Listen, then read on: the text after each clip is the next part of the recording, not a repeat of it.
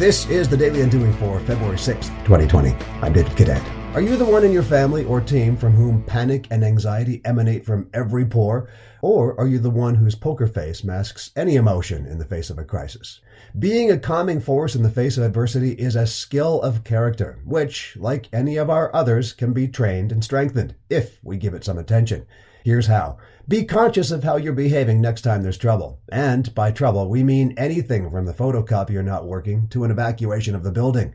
We had a photocopier incident recently in our office. One person flew off the handle, opening and slamming the machine's doors shut and tossing shreds of tangled paper hither and thither.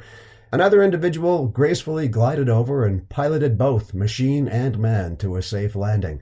Full disclosure, the maniac in the aisle was me. And I learned a valuable lesson of taking a deep breath from my colleague that day. You can too, today, from the Daily Undoing.